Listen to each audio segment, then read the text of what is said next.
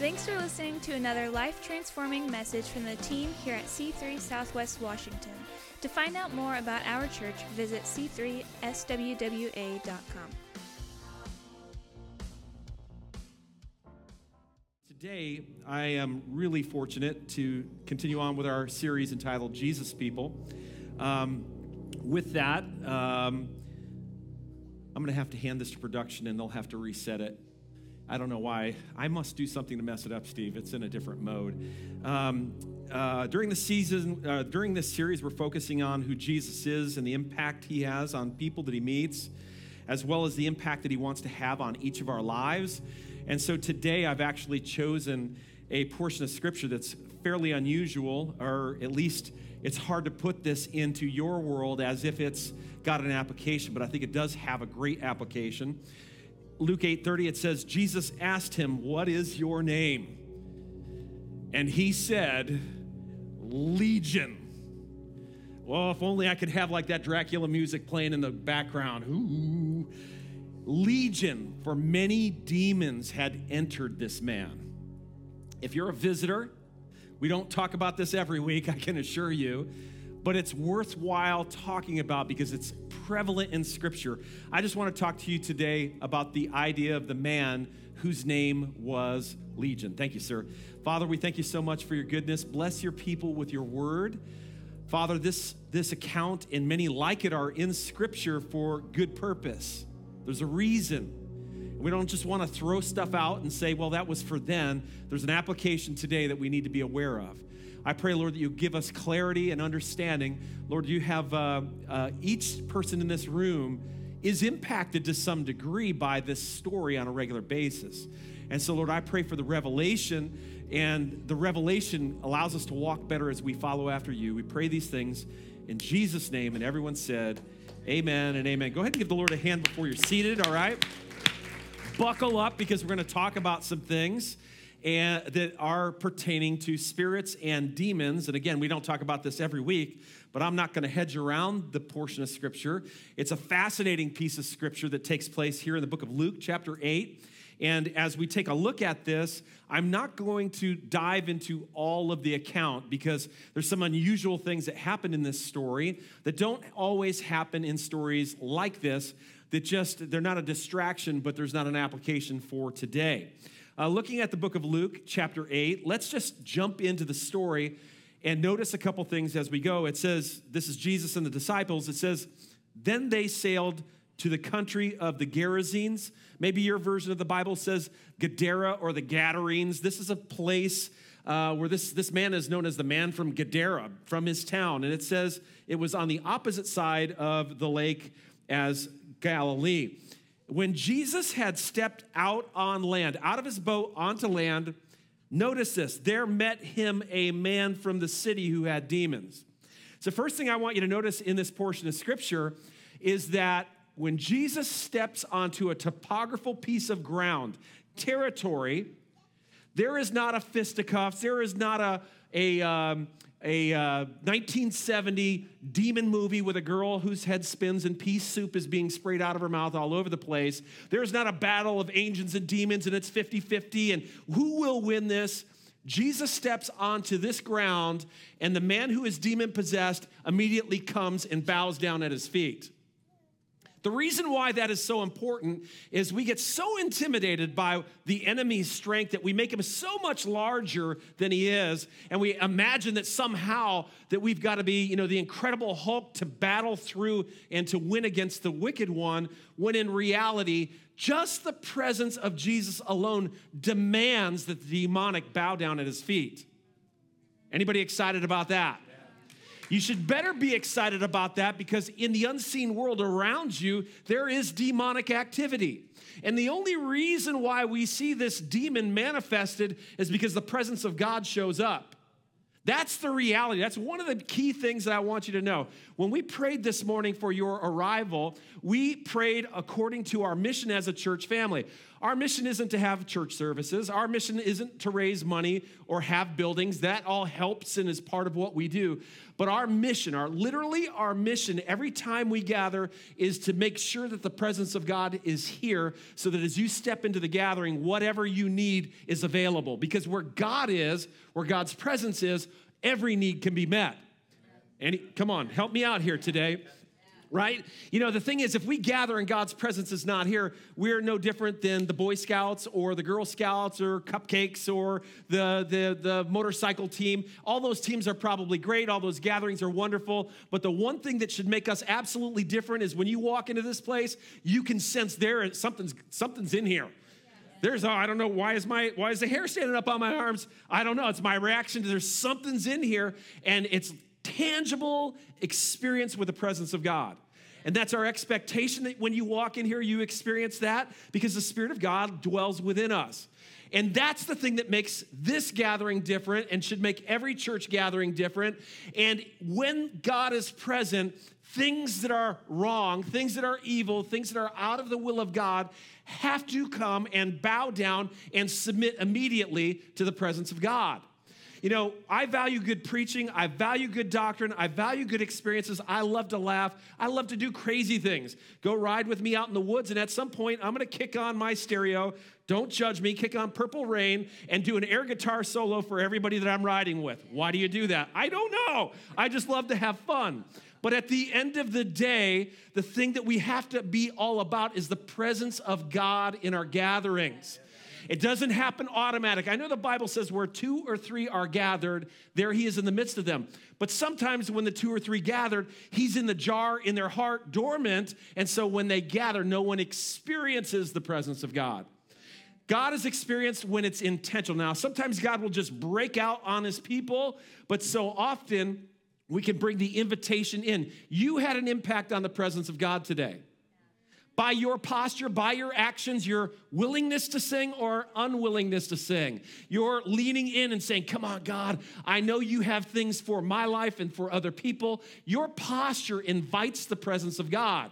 Or it can actually kind of repel it a little bit. But I'm just of the opinion, because of my posture, because of Pastor Rowena's posture, our leader's posture, that if you're leaning back like this, you're still going to experience the presence of God because we bring enough of the presence of God to blow through your resistance. You don't have a choice. You're going to experience God.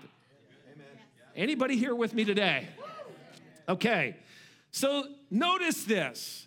This junk that we see about this wrestling that takes place when the demonic is around, I want to tell you, it doesn't need to be that way because of the presence of God. This is how the demonic should respond. Now it says, when he stepped out on land, the man met him from the city who had demons for a long time. I mean, notice what demonic activity will draw out of your life. It's not good. Admittedly, this is an extreme case. There are a lot of other accounts that are mentioned in the Bible, and we'll get to a few of them, but Jesus literally, the only thing is he casts them out with a single word. There's no attention drawn to what they're doing. There's no wrestle. Again, this is a little bit more larger because there's some things that we can learn from this, but this is the most extreme that it gets. Now, this man, he had experienced this self-sabotaging behavior because he was possessed by demons. It says he wore no clothes, for he had not lived in a house, but among the tombs. And let me tell you, that's where demonic activity will take you, to live in the presence of death, not the presence of life. Next slide, chapter 8, verse 28. When he saw Jesus, he cried out and fell down and said with a loud voice, "What have you to do with me, Jesus, Son of the Most High God? I beg you." Notice, the demon begs Jesus. Jesus doesn't beg the demon. No prolonged discussion with this demon. The demon begs him, but he says, "Do not torment me." The demon wasn't tormenting Jesus. He was worried about Jesus tormenting him. And he goes on to say, "For he had commanded the unclean spirit to come out of the man. For many a time it had seized him. He was kept under guard and bound with chains and shackles, but he would break the bonds and be driven by the demon into the desert." Next verses. Jesus then asked him, "What is your name?" This is the only account where Jesus asked this. But it's interesting. A lot of people think he's talking to the demon. He actually asked the man, what is your name? And the man says, Legion, for many demons had entered him. It's not the demon talking at this point. It's the man responding. And this is one of the sad things about the enemy's work in our life. It actually wants to name you. It wants to call you by the, it wants to, your new name is not your name. Your new name the enemy wants to give you is the affliction that he's put upon you. I am a drug addict. I am an alcoholic. I am divorced. I am fill in the blank. All of us have had something that the enemy has worked in our lives and wants to make that our identity, but I assure you, Jesus wants to free you of that false identity because he called you into existence. He named you by name, and the name that he has over your life is not Legion.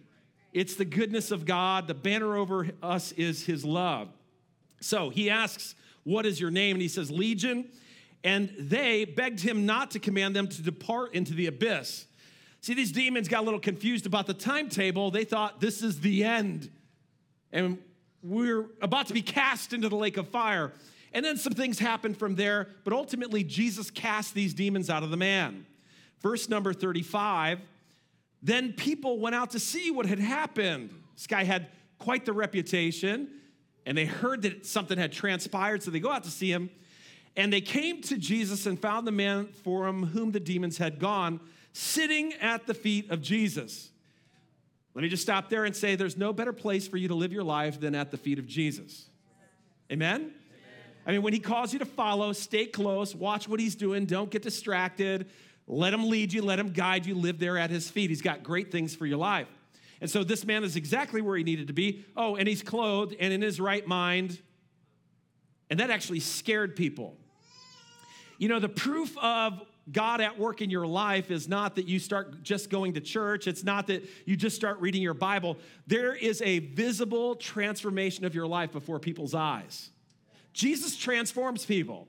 He doesn't just forgive them, and it would be enough if that's all he did. But the proof of God at work in your life is you being transformed. In this case, it happens instantly, but it's not the only moment of transformation in his life or any one of our lives.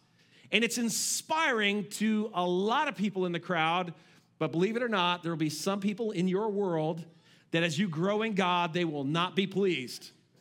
Your presence in their life and you being transformed by God makes them to have to recognize that there's not the same thing going on in their life, and it creates a rub and creates a tension. So understand, as you begin to pursue God, not everybody's going to be standing on the side cheering your name.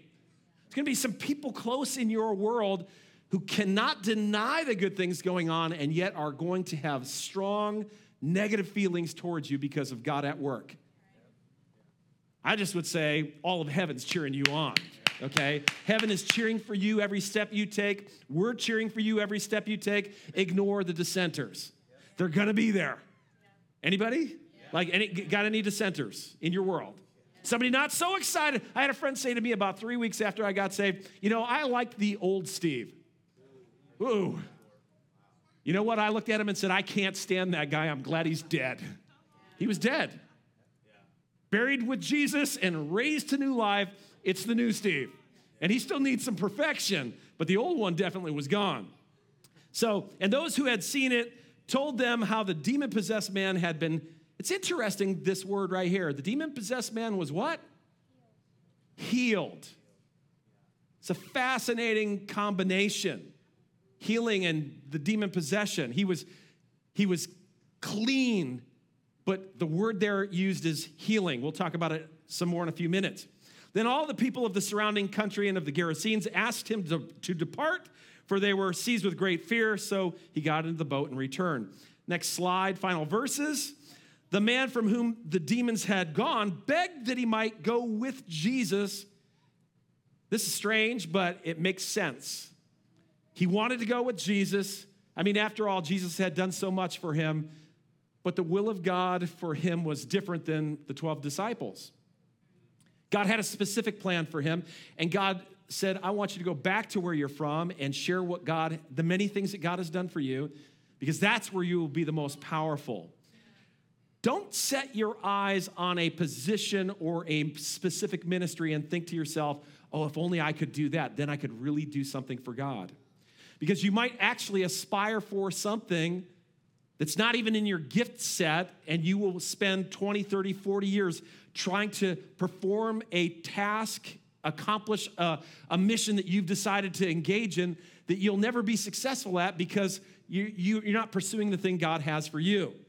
Admire other people, but you find your lane and you drive hard in it, okay? You drive right into it, and you might stumble around, but you'll figure it out, and the people in your life who are leaders will help you to go in the proper direction, and you will thrive in the lane that God has for you. Okay, so with that, let's talk a little bit about theology. I'm just going to give you a bunch of random facts about demons, if this is okay. Theology is the study of the Bible. I want you to picture the Bible like a great big box of puzzle pieces that tell a story. And if you're like me, it's really hard to see the picture looking into that box. And every verse is another puzzle piece. And if you want to think in terms of theology to understand what the Bible says, theology reaches into the box and grabs the puzzle pieces that are similar and puts them together. Like if you're like me, the first thing I do, I look for all the edge pieces in a puzzle to make the frame, right? And so if it's a frame, the picture on the front of the box is all about like a scenery, but there's a fire engine in the background. I begin to grab all of the red pieces, digging through the box, get them over here, and what do? We build the fire engine in the spot where it should be. So theology works the same way. A lot of times when you're reading the Bible, you are just grabbing onto all sorts of puzzle pieces and not, it's talking about the Holy Spirit, now it's talking about the devil, it's talking about sin, it's talking about temptation. How does this all fit together? Well, I'm going to reach in and grab all the demon pieces really quick so that you can see what the demon looks like. Not literally, okay? Does that make sense? Theology does that. You could study the theology or the doctrine of the Holy Spirit. And that would be to reach into the box of the Bible and take all the pieces that talk about the Holy Spirit, put them in a pile, and then list them out in a systematic way so that you can understand the Holy Spirit. You could do the same thing with angelology or demonology, and that is some of what I've done for you today. And of course, always the notes are online. You can grab them. Let me just hit you with a couple of things about that. Now, before I jump into a couple of the specifics, the New Testament is filled with healing and casting out demons. But many modern church experiences lack either. A lot of people experience a passive church lifestyle. They come in and they give their life to Jesus, but that seems to be the end game. And so once their sins are forgiven, they say yes to Jesus, they begin to walk passively through life, just assuming that wherever they wandered to, that must be the will of God. And so that really turns into a come into church and punch your time card, and I was a good boy today, and we'll see what tomorrow brings. And instead of being an aggressive fight for territory, there's a wandering through life to arrive wherever you arrive. The challenge with that is there's no fight. There is no, hey, that's wrong. Let's fight for what God has. There's no praying with aggression to see the enemy's hand grasp over something released so that God's hand can be pushed in and blessed. And the reason why in our modern day experience, I wouldn't say our church's experience, but modern day experience lacks, for a lot of people, a lack of the miraculous, lack of breakthrough, lack of breaking away from maybe something that's demonic in their life, is just simply I call it presencelessness. It's a failure to fight to experience God's presence, and therefore the things that are evil in our world are never agitated, never run our direction to be removed. In fact, I think the church being presenceless or powerless just allows some of this demonic activity to just latch on and be a part of people's lives. May our church always be the type of church that when someone walks in experiencing either needing healing or demonic activity that's latched onto their life, that's doing something, that the moment they come in, they experience the presence of God, and there's a shaking and a release from that demonic thing that's in their world.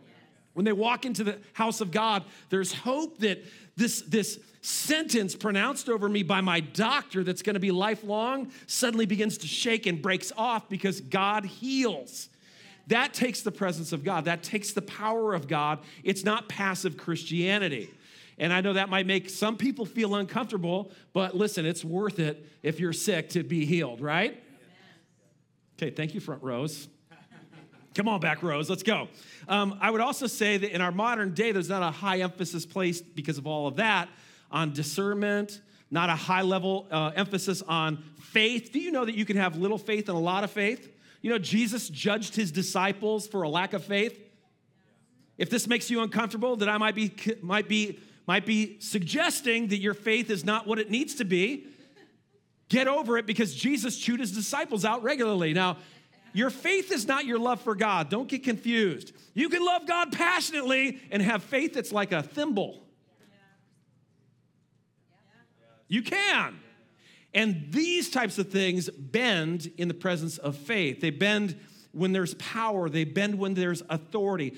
Think of our relationship with God twofold. There is loving Jesus, so important, but also walking in faith and power and authority to change the world that we live in.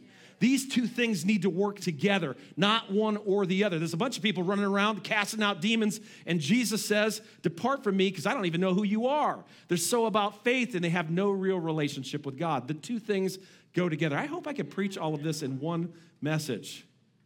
I'm finding out if we can, okay? Anyways, let me just rattle some stuff off. Again, let me pick up a few puzzle pieces, okay? You ready to go? You buckled up? There we go. Okay, spirits in the New Testament are often referred to as unclean spirits or impure spirits. Matthew chapter 10, verse 1. Also, the word spirit and demon are often used interchangeably, Matthew 8:16. Satan is recognized as the leader of demons in Matthew chapter 9, verse 34. Now, this is not for sure, but we assume this, that spirits and demons are actually fallen angels who were kicked out of heaven with Satan, who started all there in the service of the Most High God. We read in the book of Luke chapter 10, I saw Satan fall like lightning from heaven. Jude 6 talks about the angels who did not stay within their own position of authority. And Revelation talks about the tail of the dragon sweeping a third of the stars out of the sky and flinging them to the earth. That's talking about spirits, angels, demons. So we assume that spirits, unclean spirits and demons are fallen angels. They are not people who have died previously. Okay? In fact, let me say this, that people who talk to the dead are actually, this is where it gets really dangerous. Perk up for a second. Going to have your fortune told, going to have somebody read a crystal ball, reading your palms, they will come out with truths. The reason why they will come out with truths is not because they're talking to your dead ancestors. They are talking to the demonic who have been around since the beginning of time, who know facts and figures. And they will give you partial facts to intrigue you, to excite you. Oh, these are really real. Yes, they are really, really real. Liars and deceivers have come to enslave you, not set you free. Not to reveal the future, but to establish a track record of bondage to their authority. Okay? Let me give you this point. Demons can not only possess, but they can also oppress people. We see that in Mark chapter 5, verse 18. It talks about this account. The man was possessed with demons, but Matthew 4:24 talks about Jesus setting free those who were oppressed by people. So there's the idea that the demonic can enter a person, but a demon can also push people. I call it push, nudge, and budge. It'll just bump into you, try to deter you off course, and then try to really push you at key moments or try to drag you away. In fact, even wrestle with you, even though you're not a physical wrestling that will take place necessarily. Let me say this. There's no biblical example, though, of a believer being possessed by a demon. I'll say this. I would be very clear about my wording, being possessed by a demon. Yes, I've dealt with teenagers who have come to me and pretty sure they're demon-possessed, worried that they're demon-possessed. If you're worried about being demon-possessed, you probably aren't. Okay? Just your concern that you're demon-possessed. I've gone so far in sin, I've committed the unpardonable sin. I've sinned against I blasphemed against the Holy Spirit. It's over for me. Just your concern about that is a good indicator that you haven't done that. Okay? Now, as I say that, believers still will wrestle with demons. Scripture teaches us in Ephesians, we do not wrestle against flesh and blood, but against rulers and authorities, against cosmic powers over the present darkness, against spiritual forces of evil in heavenly places. Therefore, put on the whole armor of God. So there's the reality, while nothing can come in, the Spirit of God lives within me. And Scripture teaches that a kingdom divided against itself will fall. I can't be filled with the Spirit of God and have a demon inside of me, but I can certainly be pushed, nudged, and budged. I'll even go a step further. In my wrestle, if I submit myself to the enemy's work, I can actually surrender topography to him. This is something you have to be very careful about as a believer. When you and I submit ourselves to God, he owns the territory of our life. But when the enemy comes, he might not be able to get all of you, but he wants to take a portion of ground in your life. When you and I submit to his oppression, we actually say, okay, I guess you're going to be allowed to stand there in my life. Be careful about that. Recognize that you have authority in Jesus to own all of your territory, but when you step back and let him take territory, you're going to have to wrestle him. Once he's like some weeds. You pick him early and the root ball doesn't go down deep, you can get it out of there. But he will put his roots down deep, and the longer he stays there, he will entrench himself, and you will be battling all the time against this infectious cancer in your life. That's why you and I, we don't get involved with pornography. That is a cancer that will take a portion of your life and bring you captive. There's so many things that are addictive, and so many things. Another area would be unforgiveness. We're supposed to forgive people, but when we don't forgive people, the enemy comes in and stands on territory in our lives. And because he has territory in our life, it radically impacts us. You think, well, no, it doesn't affect anything, just me and that person, and I don't ever have to see that person, so it's not affecting me. I can assure you that piece of ground that you have surrendered to the enemy by unforgiveness will destroy other moments in your life because of the infection that's there. And so don't give a foothold to the wicked one. Yes, okay. There's no biblical example of a believer being possessed, but believers do wrestle against demons. Demons also, let me just, a little side note, many of the demons that Jesus kicked out were people who attended the synagogue and were faithful there. They were religious people, not followers of Jesus. Be a follower of Jesus, not just a church attender, okay?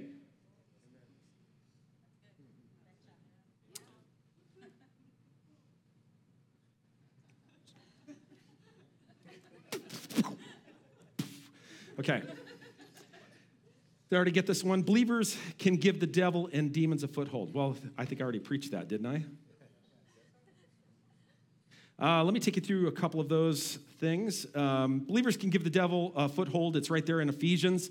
2 Corinthians says that the weapons of our warfare are not of the flesh, but have divine power to destroy strongholds. That's strongholds even in believers' life. When you surrender a piece of ground to the enemy, it becomes a stronghold. When you submit, here's one of the biggest strongholds that can take a hold of your life: fear. When we went through the pandemic, there's caution, wisdom, and then there's a nonsensical fear that can kick in. After a couple of years, there are still people who are terrified of some of the things that can happen. Now, there are a lot of dangers that are out there, and certainly COVID is not the only one, but regardless of what fear we are facing, the fear is an emotion. It is also an emotion that I refuse to submit to because I walk by faith. Now, for me, when we first heard about COVID, me and Rowena had a quick discussion, and I read in Scripture, this is for me, this is not for everybody, that Jesus in his time, the COVID of his day was leprosy. And Jesus laid his hands on people who had leprosy. Does anybody see a problem with that? Like from the sense that how do you catch leprosy? By touching it.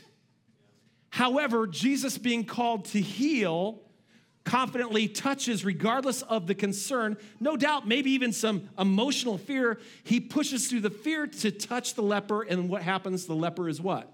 Healed. So me and Rowena had this conversation, and I had the conversation with the church. Do what you need to do. As for me, as for us, okay, come what may, and I've heard stories of pastors who have died and all sorts of things, lots of people. But for me, for us, for our family, I said, look, while there are serious concerns in this particular area, when the phone rings, we're going to go and lay hands on people and pray for them. Amen. Okay, that's just for me. Now, what could happen over time? Well, so I called somebody up who needed prayer, and their response to me was, oh, no, just pray over the phone. Don't come because I don't want you to get sick. And I do appreciate that that was their input. I do appreciate that was their suggestion. And I love that they care about me. However, there's a biblical formula for a lot of this to take place. And while certainly I would be concerned to get a disease that I put myself in the presence of, however, there's a moment where I'm going to trust God. And I still wear my seatbelt when I drive my car. I wear a helmet when I'm riding out Crazy Man in the woods playing Purple Rain. There's a lot of safety things that are great, and I participate in those safety things because they're reasonable, they make sense. But you understand, there's a lot of other ways I could fall off this platform on my head and die. And there are crazy fears that want to captivate us, and the enemy, one of his greatest forms of taking territory in our life is fear, where we're like, oh, I don't want to do that. Some of you, there's things that you deeply want to do that are actually dreams given to you by God, and yet you're terrified internally. And the enemy is just going to work that and work it to back you into a corner so that you never experience the divine moment that God is part of which he's put you on this planet for. Almost every person who's effective in kingdom things, you ask them, did you experience fear? And every one of them will tell you, oh, yeah. Fear is an emotion. It's okay to experience fear, but to surrender to fear is a whole different issue. Amen? Okay, so believers can give the devil and demons a foothold. I'd say this also. Demonic activity saturates forms of false worship, religion, and idolatry. It would be valuable for you to consider your family. My background has some craziness. Family tree has some craziness. I'm not saying the immediate family tree, but go back some generations. Oh, historical note, parishes. I'm not sure if it wasn't parishes. It was on my mom's side of the family tree. We came over on the Mayflower, and our claim to fame is our relative fell off the boat, but they were able to get him back on. Not widely known. Look, we're not good at staying on the boat, but we're great at climbing back on. We don't give up. But in some of our past, in some of our history, there are various forms of worship and the occult. And that is one of the ways that some of this likes to tie in and grab a hold and take territory in generations. And so children can actually be born into homes where that territory has been established and generations can go by, and there can be this stronghold that's generational.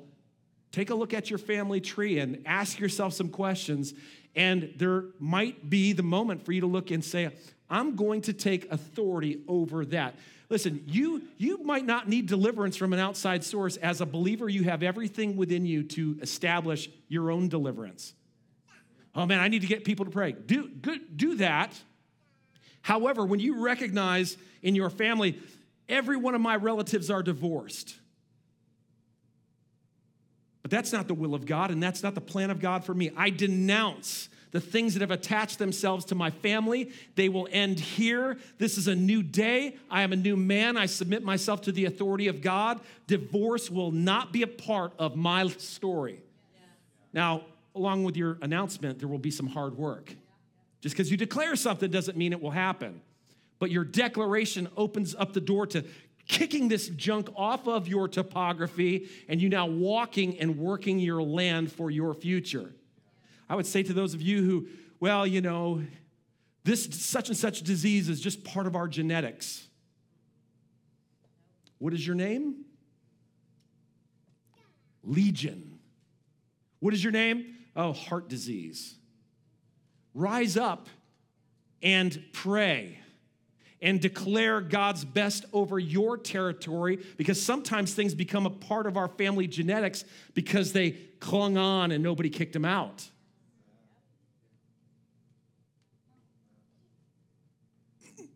Let me give you this one. This'll blow your mind. Spirits are most often accompanied by medical maladies. Almost every time you read of a biblical occurrence of impure spirits or demons, there is a medical manifestation to what is going on. When you read down through the course of people having been possessed and Jesus dealing with them or being oppressed, there's this Old Testament, Saul, they think something medically is wrong with him, but he's just tormented and agitated, and it's a spirit. We read about the man who was mute. He could not talk. Can you imagine the doctors trying to figure this out? Where does a demon show up on the litmus test? Where does a demon show up on the medical analysis? Oh, we're not sure. We can't figure this out. Why? There's no medical reason why he should not be able to speak. And yet the Bible says there was a mute spirit had come upon him. We read about, the Bible says, an afflicting spirit caused one woman to be ill. Blindness, muteness, seizures, crippled back of an older lady. She didn't break a vertebrae. She didn't twist herself and fall over. There was no healing required. The Bible said she was bent over because of the oppression of a spirit. Mute, deaf, deception. I could go into the deception one. There's a lot of medical things going on these days that we're prescribing all kinds of medicine for that is just deceit that's lodged its way into the psyche of our culture. Can I lead into that just for a second? There's a fascinating, everything in the first 3 chapters of the Bible is contested heavily. That God created the heavens and the earth, that's contested in about the 9th grade. It's an all-out attack on your children. Not from every teacher, but from the world that we live in. Because if you can disrepute Genesis 1:1, God, then everything that comes after it can be disreputed. The fact that God would create them male and female, that's under attack. Why? It has little to do with our society. It has everything to do with undercutting who God is and how he's created us.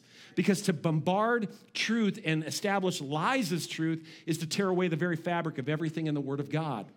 No question that people struggle with self-identity.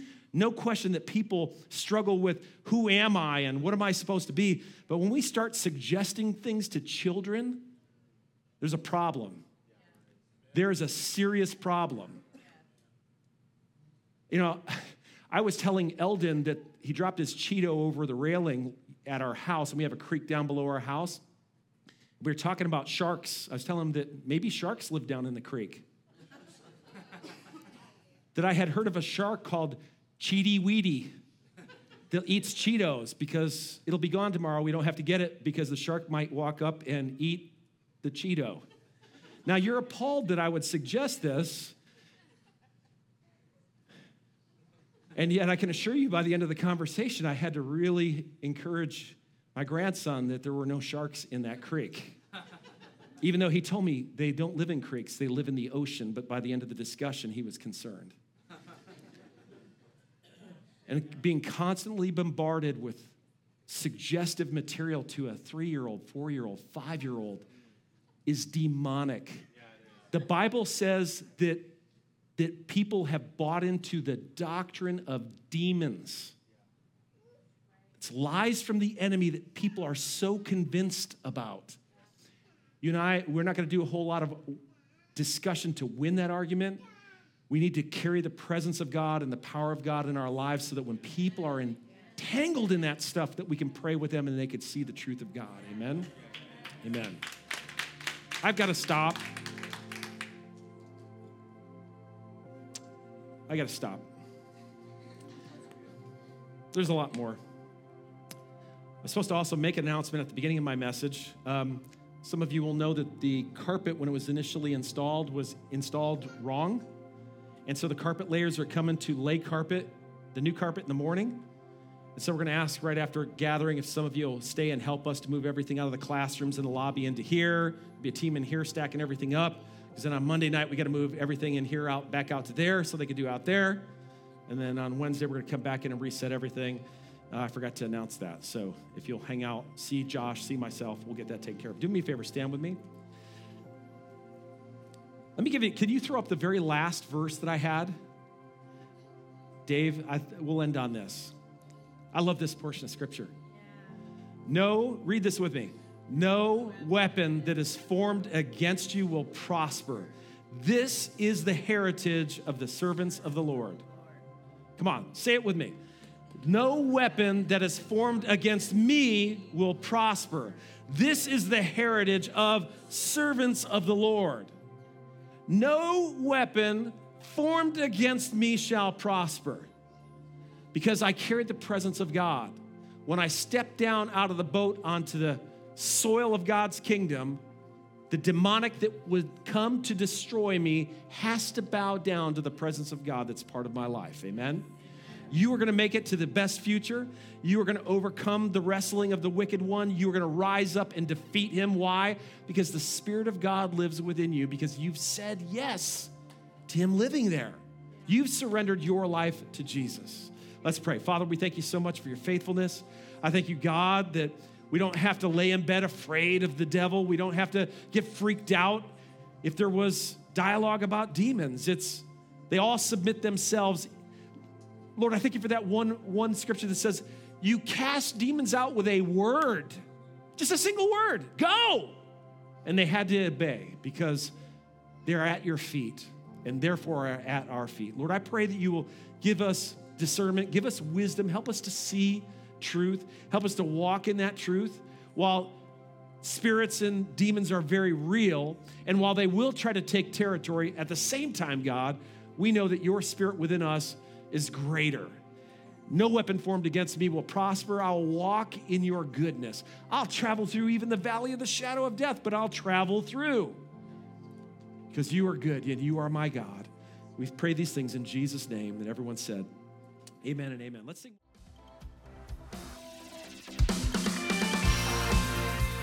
Thanks for listening. To find out more about our pastors, leaders, and what we do at C3 Church, visit our website at c3swwa.com.